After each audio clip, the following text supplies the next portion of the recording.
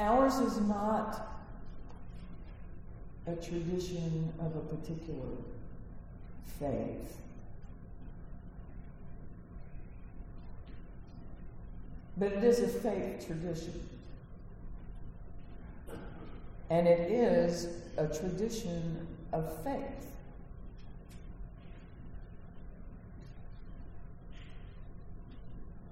Faith in the potential goodness of people.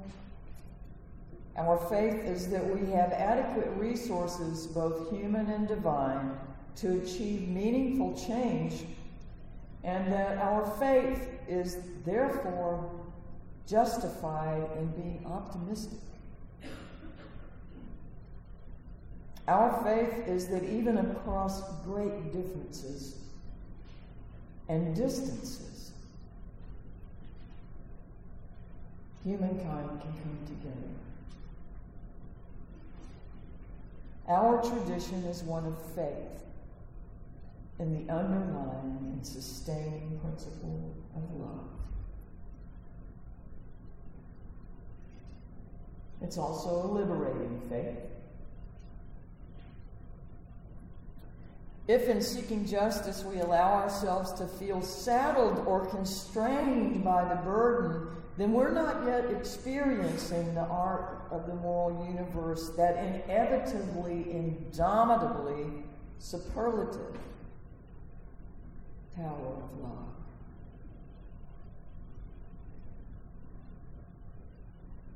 From our Jewish heritage, we have harvested ideas of justice, law, caring for those less fortunate in some ways. Responsibility for our actions and connections to the well-being of those around us comes in good part from our Jewish heritage. From our Christian heritage, we've harvested the awareness that compassion, humility, faith, and forgiveness have deep value that can heal what otherwise might be unreconcilable.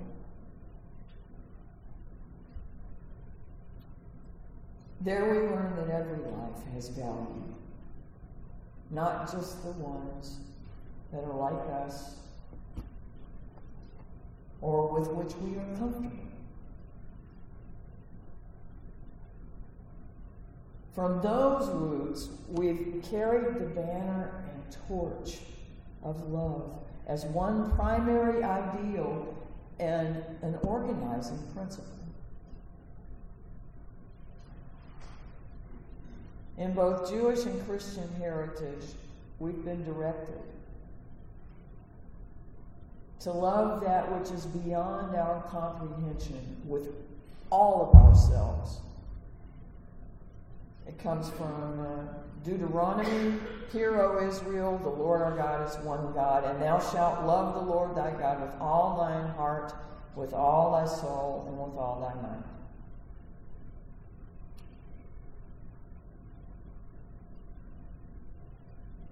The teacher Jesus was telling people that the greatest commandment was to love that which is beyond our comprehension and holds life together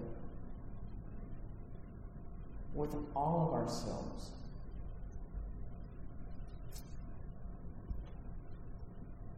Then we're told to love other people with as much love as we have for ourselves. Now, of course, if we don't love ourselves much, we got to work on that first. But once we have any sense that we have value, and once we've actually recognized how lovable and worthy we are, every single one of us, then we have love to carry to love our neighbors as ourselves. That also appears in Leviticus. You know, that book with all the laws that, we can't eat crawfish or play football. It's in there if you don't think so. And I can show you, but that's actually stuff that's in there. But in Leviticus it says, "Thou shalt not avenge, nor bear any grudge against the children of thy people, but thou shalt love thy neighbor as thyself." Jewish Testament, Christian Testament, both places. I think what these different peoples and times understood that to me changed with culture, changed with society, and I think it continues to do that.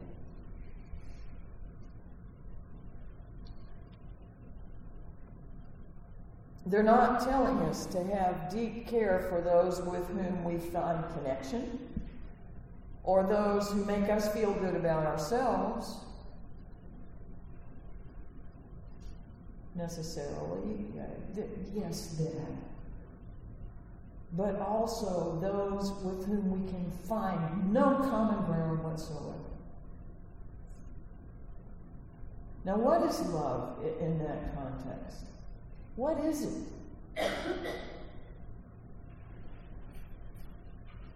It's not an emotion that, although it is,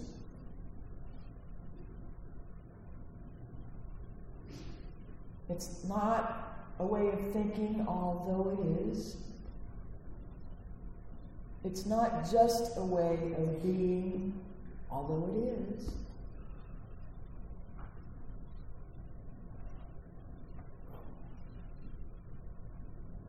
Before the meditation in that reading I did, I think it was my aunt, was it? No, Rebecca. I did her earlier. I was talking about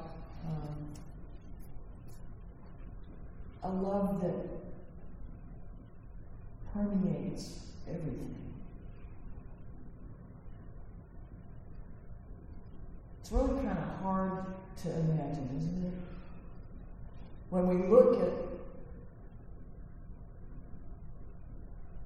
horrible suffering,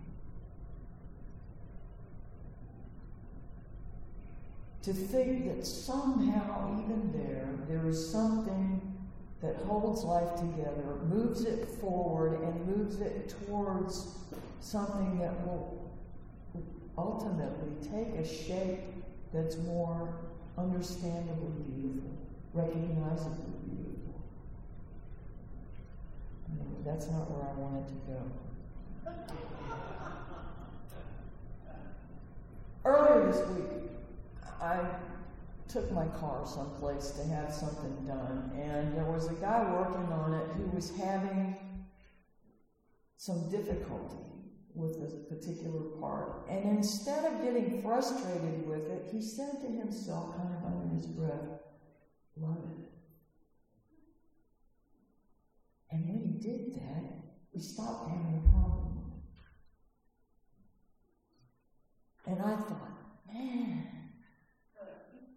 if I could do that every time something challenging comes up, every day of my life would feel different.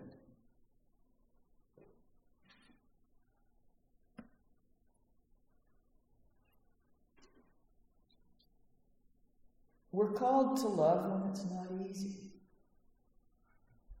We are called to love those who we cannot understand.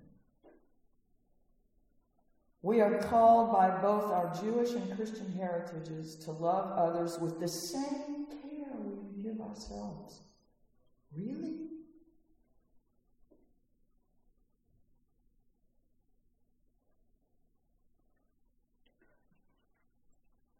If that's not a lifetime's winning job, I don't know what is.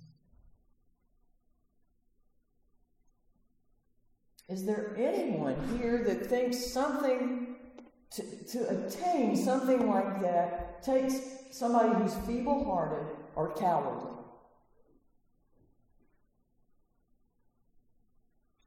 That it's a weak-kneed, wishy-washy, sentimental idea to carry a penetrating, all-pervading, every circumstance kind of love into the world around us that is nothing but broken half the time. Most of what we see can be challenging. And most of what we see can be beautiful. There's a movie that I used to really love, Robin Williams movie called The Fisher King. There are parts of that movie that are awful to watch. But in it, he's a homeless guy. He is delusional, psychotic. But he's at Central Park, and he hears a woman scream, and he kneels down and says, "Thank you for having given me so soon an opportunity to serve." He fancies himself a knight, and he's on a quest for the Grail.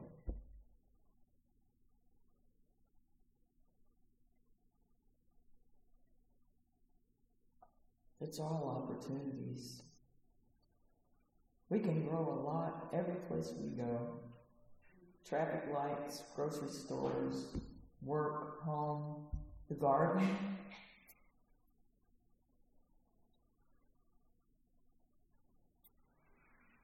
We are called by this tradition of faith to what is good, true, just, wise, lovely, and holy. No, ours is not a tradition of a particular faith, but it is a faith tradition. It is a tradition of faith. Our faith is action. We are called to live with courage, and we are called to love.